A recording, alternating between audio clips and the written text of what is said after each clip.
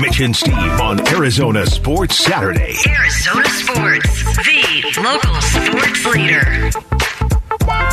Mitch Vareldis, Zach Larson doing the dirty work for Steve Zinsmeister, stepping in today on a Saturday. Trevor Henry behind the glass. Halftime at the Shoe. Trev, it's what, 20-17 in favor of Ohio State, correct? That is correct. Okay, thank you, sir. I saw it going into the break and I wasn't sure. But we're going to talk some Cardinals here. We're being on our Arizona Cardinals insider here for at ArizonaSports.com. He is Tyler Drake, and he's joining us from the Lynx today. How are you shooting today, Ty? Hey, it must have, the golf gods must have known I was jumping on because it just made a birdie right before you guys called. No kidding. We're sitting at even par going into number 8. So here we go. Let's go. Good job, Ty. I knew that I was a good luck charm in some sort of sense. Hey, I also want to throw this out there. We just got some Cardinals related news. It's not breaking or anything, but State Farm Stadium's roof is expected to be open tomorrow. And I got it right this time. Awesome. It says expected, and I said expected. So look at me go. Yeah. You got to say expected. Dress accordingly, and should be a nice setting. All right, Tyler, let's just jump right into it here. Kyler Murray expected to play on Sunday. Obviously, when Colt McCoy kind of got the nod back on episode 2 of Hard Knocks, we saw the entire team pretty much just get that boost of confidence, and they went into LA and just took care of business. Do you think the team kind of got that same boost once they heard that Kyler is going to be active and probably ready to play on Sunday? Yeah. I think for me, the biggest takeaway this week was just talking with DeAndre Hopkins, and you could tell that he was really amped not only to have Kyler back, to have Hollywood back. So any of those questions or doubts or could they possibly sit another week? I think those aren't happening. I think those guys are good to go. Cliff seemed really optimistic talking about them, and I think obviously it's going to be a big boost when you get your number one guy in there. You just got to see if they can execute. Execute has been said a lot this season, has it not? I'm also very intrigued by the fact that I think back to the Hollywood Brown trade, and my immediate reaction, and I'm sure yours was similar, was, oh, cool, now they have D-Hop and Hollywood Brown. Of course, that led to Hop's suspension, and then Hop's ending of suspension led to Brown's injury. So now we get both of them on the field at the same time. And I asked Zach this question earlier, but who do you think gets more targets in tomorrow's game between those two? Oh, that's a good one. I think it's still going to be D-Hop getting more of the targets. I think they're really going to stretch the field with Marquise, really get that extra down the field, get those chunk plays going with him. But I think at the end of the day, it's going to be Hop. I think Hop is the safety valve right now, especially with Zach Ertz done for the season. So I would definitely say Hopkins still gets the targets. I don't know how it might be a couple more than Hollywood, but I still think at the end of the day, you need to get the best player on that team the targets, and that would be Hopkins. And it's a great thing that both of you guys can play this week, but at the same time, still no Rondell Moore with that group. So there's still something missing there. And obviously no Rondell Moore, but you still have guys like Trey McBride and AJ Green who, with Hollywood Brown and Hopkins, they're going to be able to open up this offense. Do you expect to see the same kind of style of maybe more screen passes to maybe Hollywood since he's one of the quicker receivers? Or do you think this offense really will open up down the field and try to have a true air attack against the Chargers? Yeah, I think for me, it's going to be more of the Chargers have a decent front, but I think at the end of the day, it's going to be more about getting that ball out and stretching the field. And I think it's really going to come down to getting more than just those two guys involved. I think we saw last year, they were at their best when they were getting 6, 7, 8 guys involved. So, Trey McBride needs to take a step. They might have to bring up a guy, Pharaoh Cooper, Andre Bocelli. So it's with Greg Dortch having the MRI on the thumb, and that's really a pain tolerance thing right now. But I think at the end of the day, this team is at its best when they can space the ball out. Get your guys, let you guys eat, obviously, with D-Hop and Hollywood, but you've got to get other guys involved for sure. Tyler Drake, our Arizona Cardinals insider, joining us here on Arizona Sports Saturday on the Arizona Sports Line. Ty, I'm just curious because this was a weird week for me, I'm sure for everybody personally, with it being Thanksgiving week. So our last full reaction day for the Cardinals was on Wednesday, and now here we are 2 days later. Of course, they practiced Thursday, they practiced Friday. What did you notice while you were at practice the other 2 days of the week? Well, we only got one day out there on Friday. We only got open portion for Friday. They had closed walkthroughs Wednesday and Thursday. So, at this point, I think it's more about getting the mental reps in, keeping people fresh, keeping guys that are battling injury off the field as much as possible. So, a lot of mental work, and that's again what DeAndre Hopkins was telling us. You just really gotta really focus in on the mental aspect of everything.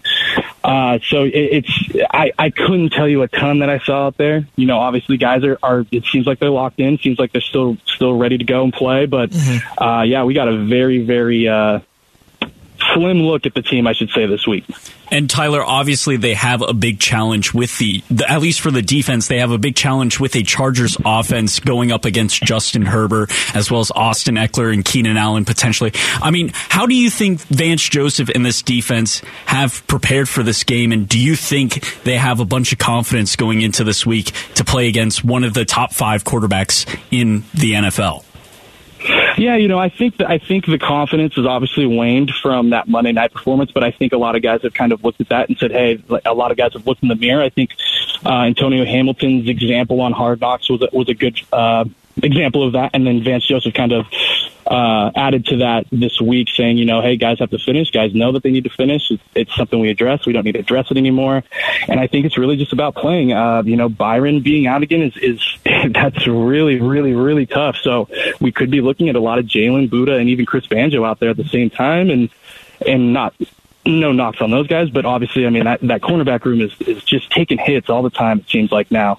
But yeah, the name of the game is stopping Austin Eckler. That guy is everywhere. He's a do-it-all guy. He's seeing more targets, more receptions this year with those injuries to the wide receivers. So it's really going to come down to if these linebackers can really play up to guarding Eckler and taking him out of the equation. Because I think if they take him out, with Mike Williams being out too, they have a good shot at really getting to Herbert. But it's really going to come down to the pass rush and really just making sure Eckler is a non-factor, which is so much easier said than done. Yeah, you think about this team's pass rush, there really hasn't been much of it this season. Their leading sacker, if I'm not mistaken, is J.J. Watt, and you would expect that because of the pedigree that he brings, but it doesn't shine well on guys like Marcus Golden or anybody else that they've stuck opposite him. But I have seen a lot of great progress from both Isaiah Simmons and Zaven Collins. Would you agree? Yeah, I think out of the two, I think Zaven has really taken the biggest step. I think he's now become that everyday Mike linebacker that I think Steve Keim and the rest of the organization envisioned.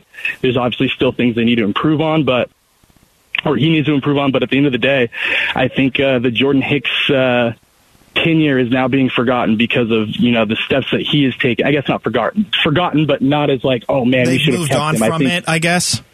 Yeah, exactly. Thank you. Perfect words. It's just more so about, it's finally his time to take over. He's taking over. And not only that, in the locker room, he's so much more articulate. He wants to talk to us. He wants to be that leader. So, and I've said it before, I think he's going to be a captain next year. I would be very confident in saying he will be a captain next year. Okay. I like that bold prediction from Ty. Tyler Drake, our Arizona Cardinals insider for Arizona Sports, joining us here on the Arizona Sports Line.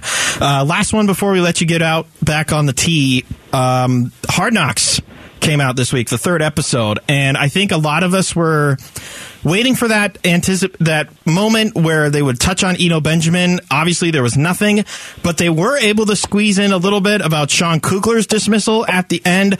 I don't know how you feel, but I personally am just kind of very confused about the direction that this is heading, and at the same time, I'm frustrated that they're not giving fans a truly inside, in-depth, hard knock access. I don't know if you agree or not. No, I agree. That's the thing Hard Knocks is supposed to be that inside look to give you those, those hard times on top of the good times. I think, for me, it's the Miami Dolphins way back with Tannehill and those guys. Like I felt like that was such a good inside look of really what goes on, and it's just not the same. I'm sorry, plain and simple. There's things that have been left out that need to be touched on. I'm sorry, Eno Benjamin was the number 2 running back and started 3 games. There's no reason why that shouldn't have been brought up at least. He just mentioned at least.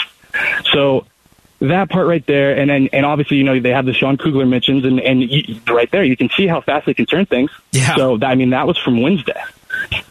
I don't know. So I would say I would say it's obviously there's some really good stuff. Don't get me wrong, really good stuff. Love the Sean Jefferson stuff. Yeah. But at the end of the day, we're supposed to get inside looks of the team, all of the bad, all of the good, all of the in between. So that's what when I heard Hard Knocks, that's what I think of. And right now it's fallen short of it.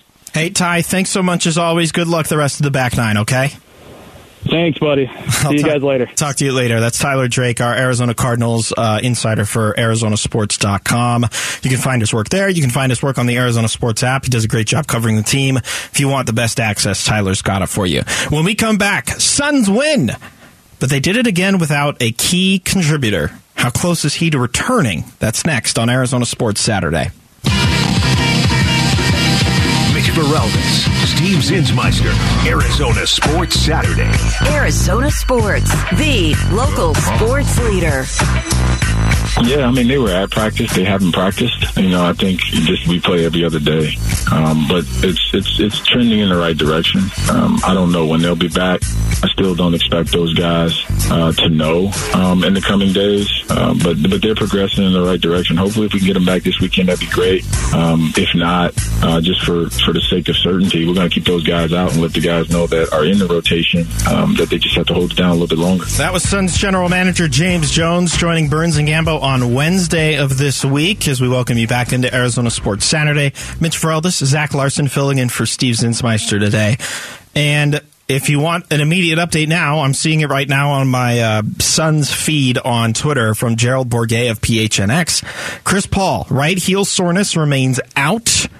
But Landry Shamet, concussion protocol, has been upgraded to probable. Of course, those were the two subjects of the soundbite that I had played going into the segment from James Jones. Chris Paul. Look, do I want him back? Of course I want him back. Do I want him back right now? Not with the way how Cameron Payne's been playing. Yeah, and not just Cam. Dwayne Washington Jr.? Yep. Hello, welcome to the Suns. And this obviously would have been a better opportunity for Landry Shamet as well, but of course being injured at the same time kind of hurts that opportunity. But I got to be honest, and look, I didn't want to admit it at first because if it's me, I just want my basketball team fully healthy at all times. But if Chris Paul is not ready to play and you're investing in a long playoff run, okay, fine, sit him. Because it's been very evident these last few weeks without him that this team can play without him for an extended or even short period of time. Yeah, again, they have the depth to make a run, and they can play well without Chris Paul. Obviously, you have four bench players in Damian Lee, Torrey Craig, Jock Landale, and even Landry Shamet when he's been on the floor. They're averaging 7 points off the bench. I mean, I don't think you could ask for anything better coming off your second unit. And we've mentioned Cameron Payne. Obviously, he's not going to be the full-time starter once Chris Paul comes back. But if he can continue some of the offensive production that he's had and get on the floor and give Chris Paul some minutes, extra minutes to get off the floor and rest in games that he's supposed to play in, I think it's only going to help the Suns later on down the line and make them prepared for a deep postseason run, which they just haven't been able to do, or they weren't able to do last season in 2021. So campaign overall this season, in 16 games, he started in half of them, but in overall games, he's averaging 14 points, averaging 5 assists, and averaging 2.6 rebounds. Rebounds doesn't necessarily matter as much. But you brought it up earlier, as a starter in the games this season, 18.5, 6.9, and 3.3 in 8 games. That's almost exactly what you need when you don't have not Cameron Johnson. Well, also Cameron Johnson, but also Chris Paul. This is the kind of role that you needed Cam Payne to fill. And he filled it to perfection last night. He had the 16 and 10 line last night. Can we get this campaign, to your point, off of the bench as well when Chris Paul comes back? I think so. And I think the biggest jump, though, is his three-point percentage. Because last season, every time he chucked up a three, I just knew it wasn't going in. Yeah. This year, as a starter, he's been hitting 43% of his threes, which is great for Cameron Payne. I think if he can continue, obviously I don't want him to be the scorer off the bench. I think you have Damian Lee there. I think he's a very accurate shooter, about 50% on the season. I think you can trust Cam Payne to just be that floor general, to operate the offense and just get open shots for this team off the bench. So you're not getting into a bigger hole or losing a potential lead like they kind of did last night. Well, I do like Cam Payne's scoring ability, but I'm in agreement with you there that, and I'm not going to solely focus it on, Damian Lee's the guy off the bench, right? Right. Because that used to be Cam Johnson, and Cam Johnson's clear role was to be a scorer. But now Cam Johnson is a starter when he comes back from injury, and he provides a scoring option for that starting lineup. But the way that this team is now constructed, with Jay Crowder not wanting to be a part of it, they don't have to just rely on one guy off the bench to be the scorer. You mentioned Damian Lee. Cam Payne. You could even throw it out to Dwayne Washington Jr. if he sees more rotational minutes. Landry Shamet has shown the ability to be a lethal three-point shooter. They've got variety this time around, as opposed to, this is very clearly one guy's role coming from one position at one point in time during a 48-minute contest. I like that about the Suns this year.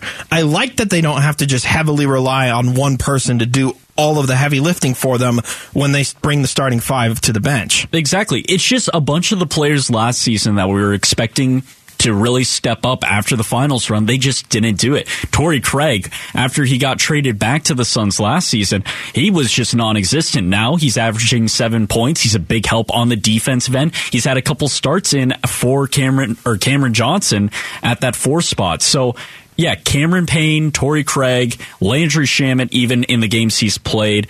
Obviously, Dario Saric, he hasn't gotten back onto the floor as often, but he also clearly is just a big helpful boost off the bench in those deep minutes. I just think a lot of the players that we saw last season that just struggled, they have finally figured it out. They got that 1 year hangover off, and they've really stepped up and played well off the bench or in a starting position if they've needed to. And look, like, they're first in the West right now. That's not saying much. Only, 16 games into the season for the Suns. It's not saying much, but it certainly reminds, like, national level people that, hey, the Suns are still a good team in the West, right? Granted, they're getting buried by the Bucks and the Celtics of the East, who have lost a combined, 10 games, I believe. They haven't lost a ton.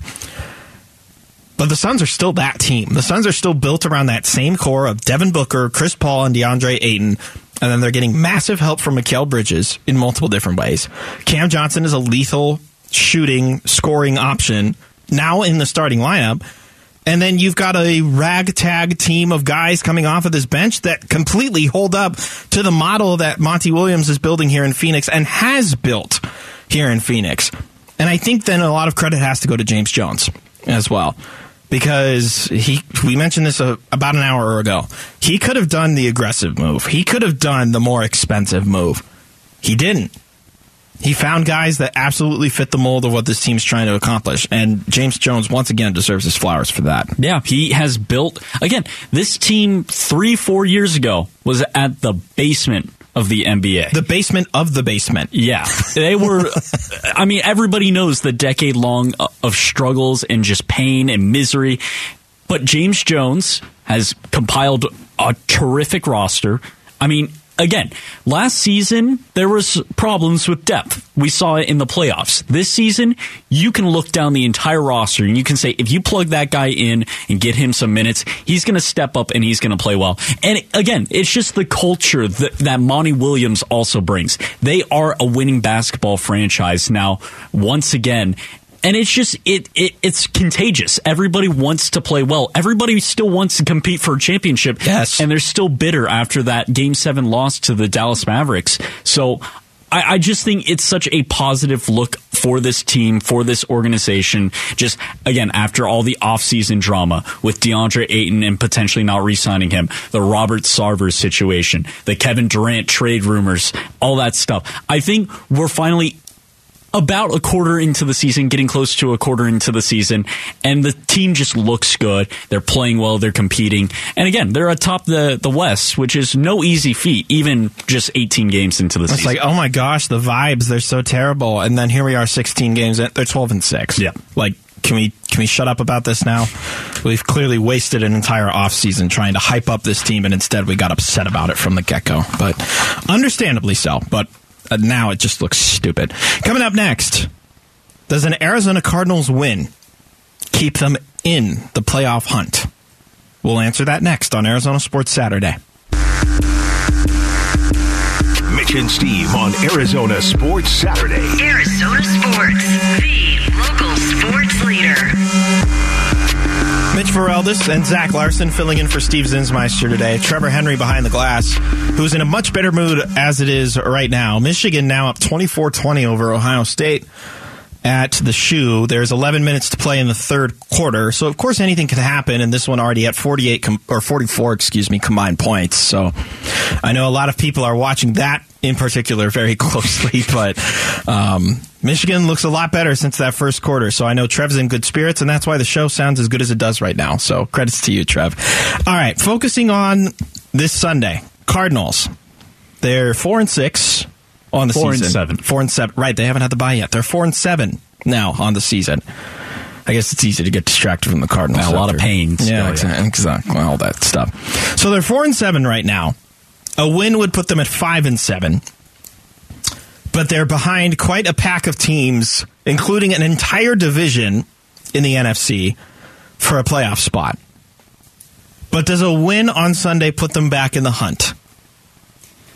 I don't know how it doesn't put them back in the hunt, but at the same time, I mean, like you mentioned, like the entire NFC East is over 500 right now. Yep. So you would need the Commanders to lose to the Falcons, and then you would need them to lose to whoever next week.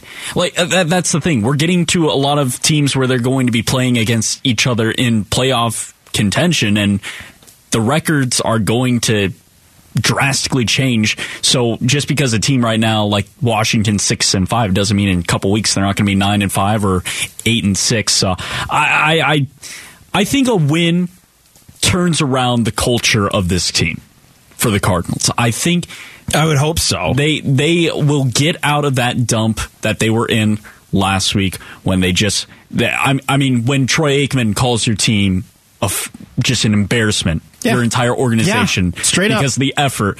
You need to wipe that away. You need to play hard and really show up against the Chargers. If they do win, I think it gets that off their back. Does it change their season completely where they're Super Bowl contenders or contenders in the NFC? I don't know. But they need a win to turn around the culture and just look better on the national scale. So here's how it stands right now. Philadelphia's got the top seed. They're the leader in the NFC East. Minnesota has the 2. They're the leaders in the NFC North. Niners have the 3 seed as the leaders in the West. And then the Bucs have the 4 seed as the leaders in the South. After that, you've got the Cowboys at 8-3, the Giants at 7-4, and the Seahawks at 6-4. Seahawks play the Saints, which both helps and hurts the Cardinals. Or no, correction, sorry. The Seahawks play the Raiders, which does not help the Cardinals if the Seahawks win. The Niners play the Saints, which technically helps the Cardinals if the Niners win, because that clears out another team that's right there bunched up with the Cardinals at 4-7. So the Niners winning, the Seahawks losing, and the Cardinals winning then puts the Cardinals at 5-7. And then you have this really interesting game between the Commanders and the Falcons tomorrow. Commanders at 6-5, Falcons at 5-6. And I don't know, you kind of want the Falcons to lose because then they're tied with the Cardinals, but then if the Commanders win, that's another game they're ahead of the Cardinals. So maybe you want the Falcons to win, put both of them at 6-6. This feels like a lot of work, right? So, let me just sum it down to you. The Cardinals have to win out the rest of the season to win the division. That is their only way. That is their only way they will make the playoffs. There's no way they're going to compete for a wild card team. I'm sorry. That's just the fact. So you need to hope that the Seahawks and 49ers start beating each other up in their own games, lose 7 or 8 games potentially. I mean, they're both at 4 losses. So you're only 3 games behind. And if the Cardinals will play the 49ers head-to-head to end the season. But for the final time of all their divisional games. Exactly. They have one divisional win. Well, yeah. And that's a massive detriment to them right now. Exactly. That's why we just need to accept the fact that this team is just not going to make the playoffs unless, again, they go 6-0. That's how this team is going to make the playoffs, if they make the playoffs, which they won't. And a win against the Chargers would be a step in the right direction. So then bunches them up. It'll put them ahead of Detroit. Green Bay has their Sunday night game against the Eagles, so you don't want the Eagles to win that, so then the Cardinals can jump the Packers. And then, as we mentioned, the Niners beating the Saints allows the Cardinals to jump the Saints. So they could jump 3 teams, potentially meet up with a 4th team if they win and a bunch of other stuff happens. Yeah, you know what? The more I talk about it, it feels like we're getting to that point where it becomes a lot harder to convince yourself that this is a playoff team. Well, and it's just not, just based off their performance. Yeah. They can compete with the teams below them. But when it comes to any competition above them, they just do not have the firepower. And whether that's injuries or just bad coaching or just bad quarterback play, whatever it is, it's just not good enough to beat the 49ers. It's not good enough to beat the Eagles and all these other teams. So I don't think I would want to see them in the playoffs because they would just flare out. Unless, of course, this is the reverse Cliff Kingsbury where they're going to have their and I mean, I'm hard-pressed to believe that. It could happen. His streaks happen at the beginning of the year, and they're already 4-7. Yeah. Like, I'm hard-pressed to believe that he's going to be able to turn this around. To your point about the victories that they've had, the Rams, who are 3-7, the Panthers, who are 3-8, the Saints, who are also 4-7, and then the Raiders, who are 3-7. Yep. And that one was miraculous in itself. Yeah. Because they were down by 2-3 scores going into the fourth quarter. Fourth quarter. Does that speak more about the Raiders? I don't know. But I think the Raiders all season have talked, or they've shown why they are so dysfunctional. No, but they beat the Broncos twice, so clearly there's nothing wrong with them. That just tells you how dysfunctional the Broncos are right now. Sorry, Mitch. I don't like this at all. All right. So let's take a look then at what they're going to be going up against now that we've gotten the playoff talk out of the way. The Chargers. A very, in my opinion, interesting season that the Chargers are having. And right now they're on the outside looking in just like the Cardinals, sitting at 5-5. They have split their 4 divisional games so far, and they're currently on a 2-game losing streak. One most recently to the Chiefs. That was last Sunday night. I don't understand this Chargers team. And granted, you could point a lot at injuries like Mike Williams and Keenan Allen being out for a good chunk of the year. They've lost Rashawn Slater, their top left tackle for the season. Corey Linsley has been in and out this year, their center. This is a weird Chargers team. Really weird. Yeah, and I mean, I just go back to that Sunday night game against the Chiefs. In a situation where Herbert, I mean, some of the throws he makes, you just ooh and ah at because he is just such a dynamic thrower. But then also, where are those throws? Right? Well, exactly, yeah. And on the other hand, well, you also have Austin Eckler in the backfield, who is just also a dynamic running back out of the backfield that also is a great receiving back. But all the problems that I've seen from the Chargers are coming on the defensive side.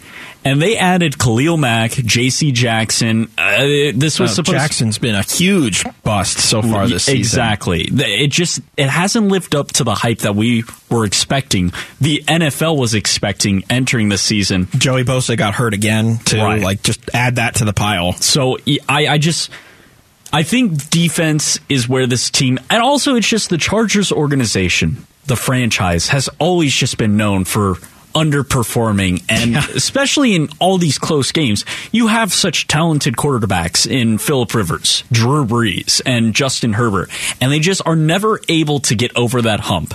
I think Herbert is going to continue to evolve. He will become one of the top 5, top 3 quarterbacks in this league, but he just needs, I don't know if necessarily it is Brandon Staley's coaching that's holding them back, but something's got to change for the Chargers if they want to continue to get to the level of the Kansas City Chiefs and be contenders every year. So it's funny, I have a friend that is a big Chargers fan, and of course lamented the move to LA from San Diego.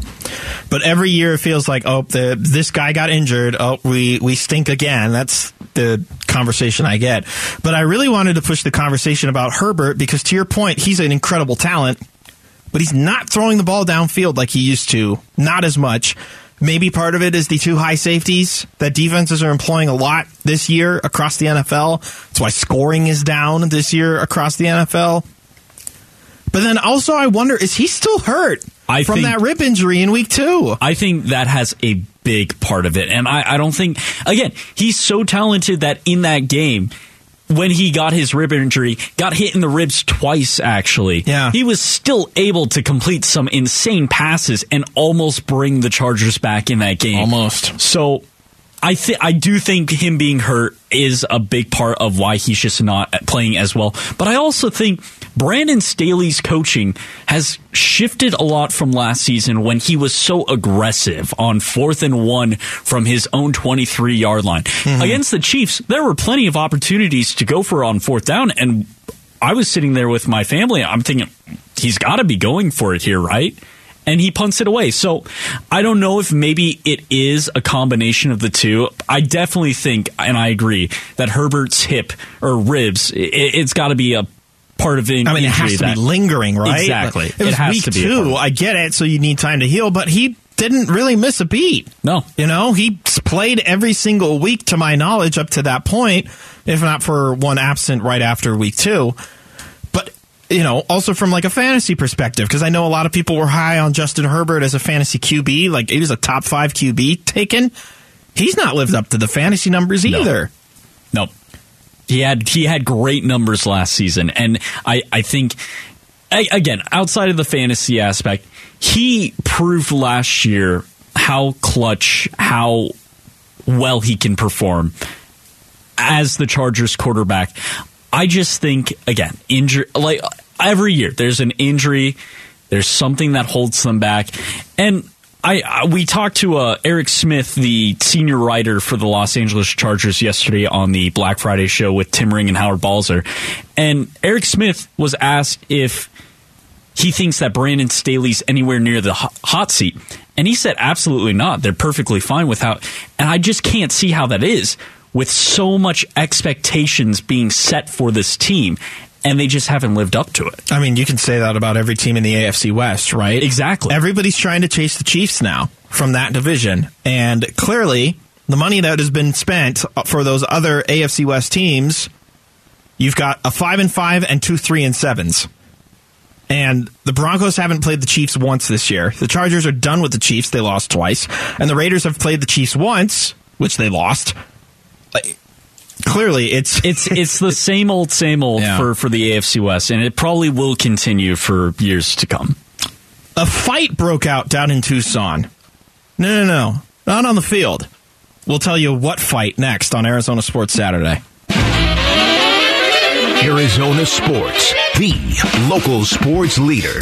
Mitch and Steve present Footnotes on Arizona Sports Saturday.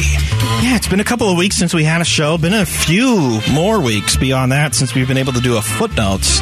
But for those of you first-time listeners or those that need a refresher, Footnotes, it's just a portion of the show where we catch you up on some stories that we weren't going to turn into a full segment or anything, but we thought we had to pass along nonetheless. Zach Larson filling in for Steve Zinsmeister today, who's done a fantastic job, by the way. Thank you. Can we get a round of applause for Zach? I'll give myself a round of applause. So like we got it from Trav. There we go. That's what we need. Is we need our producer to give you the round of applause. That's how you know you did a good job. Is when the producer's applauding. All right. So let's start with the local one. There's a couple of local ones that have to do with ASU. On a more serious note, it sounds like we know who the new head coach of the program is going to be. There was a tweet earlier in the day from Jalen Strong who said that they have their new head coach only up from here. And then our own John Gambadoro is putting it out there. I would expect ASU to have their next head coach hired this coming week. New world in college football now with transfer portal, so it really can't drag out. I believe Oregon OC Kenny Dillingham is the front runner for the job. Well, if Gambo said it, then I believe it. And do you like it? I think we mentioned it earlier. A local kid who has been around. He had an assistant position with ASU. He's had the experience at the collegiate level as an OC, and I think he can definitely help out this offense. That was really the main problem this season.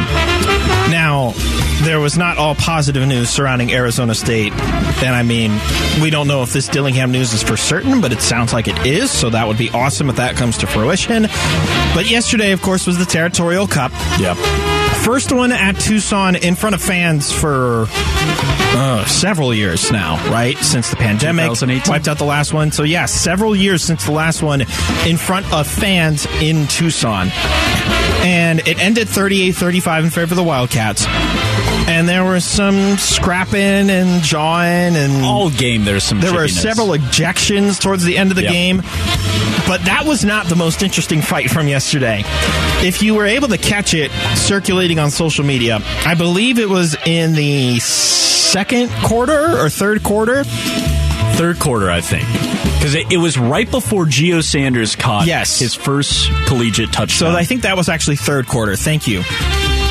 Apparently, Sparky and Wilbur, the two mascots of the respective teams, were getting into it on the sideline, like with haymakers, too. Yeah.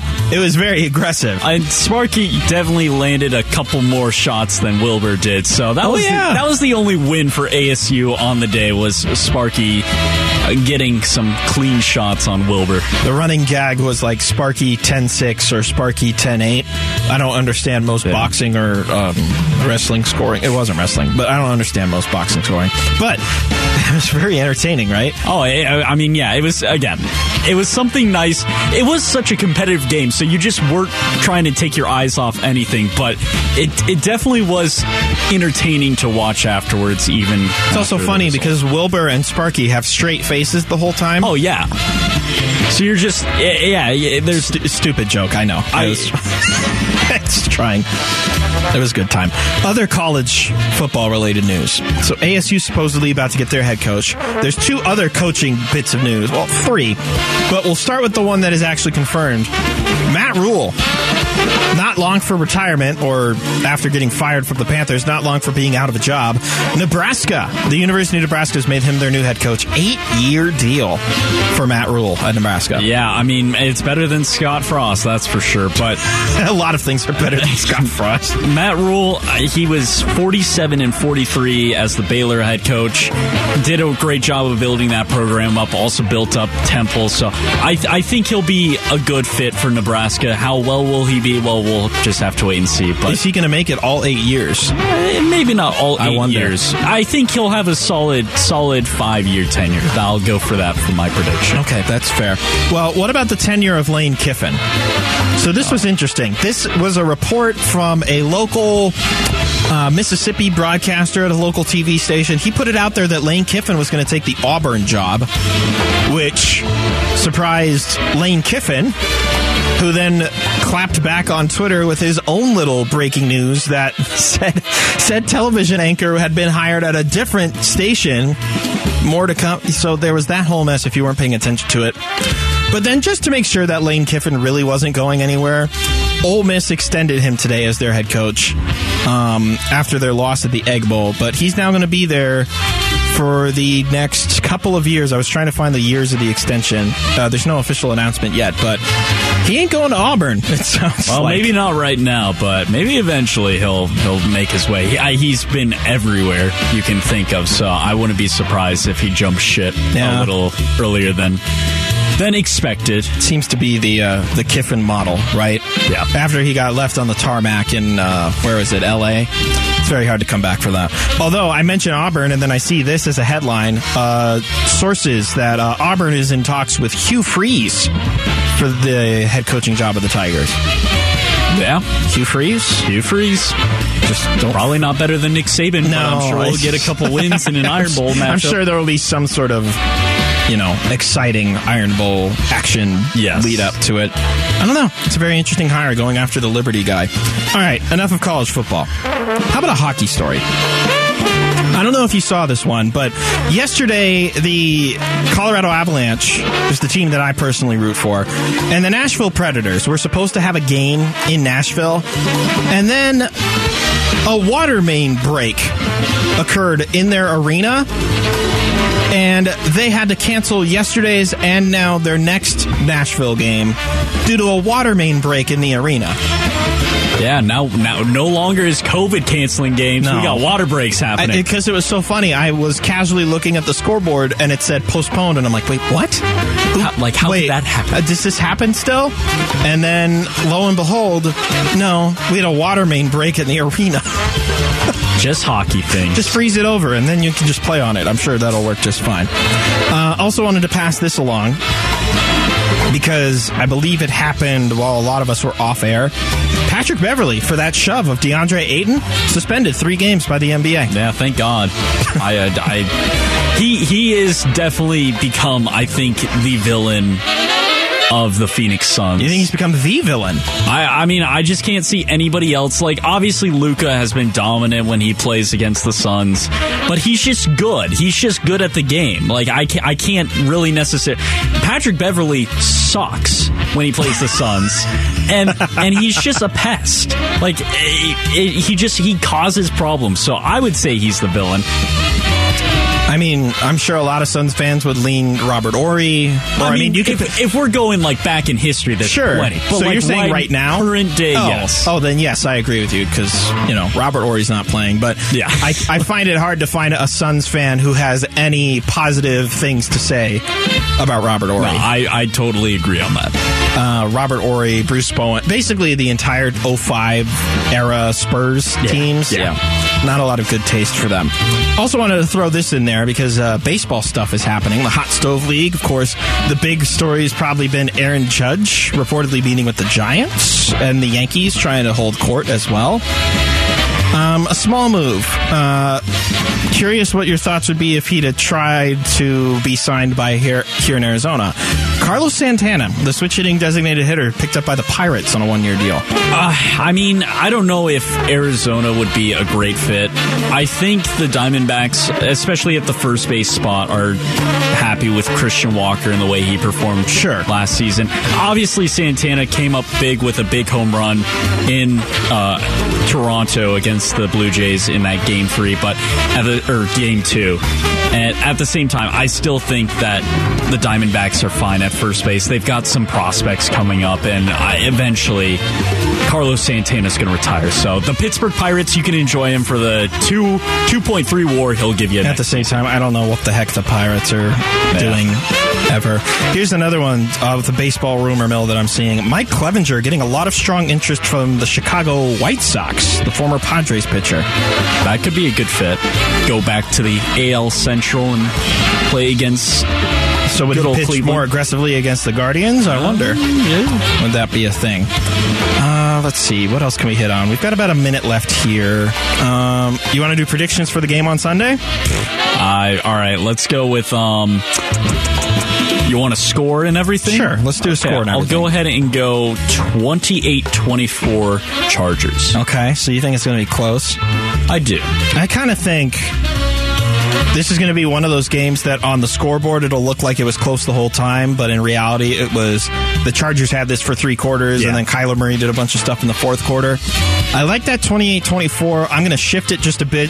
I'm going to shift it to like 27-20. That's fair. In favor of the Chargers. I can definitely see I think that. They could get to that score mark. I don't know how close the Cardinals are going to get. Hey, thanks so much for tuning into this edition of Arizona Sports Saturday. We'll be back again next week. Zach, as always, thanks for filling in for Steve and for Trevor Henry behind the glass as he's cheering on his Michigan Wolverines. I'm Mitch Vereldes.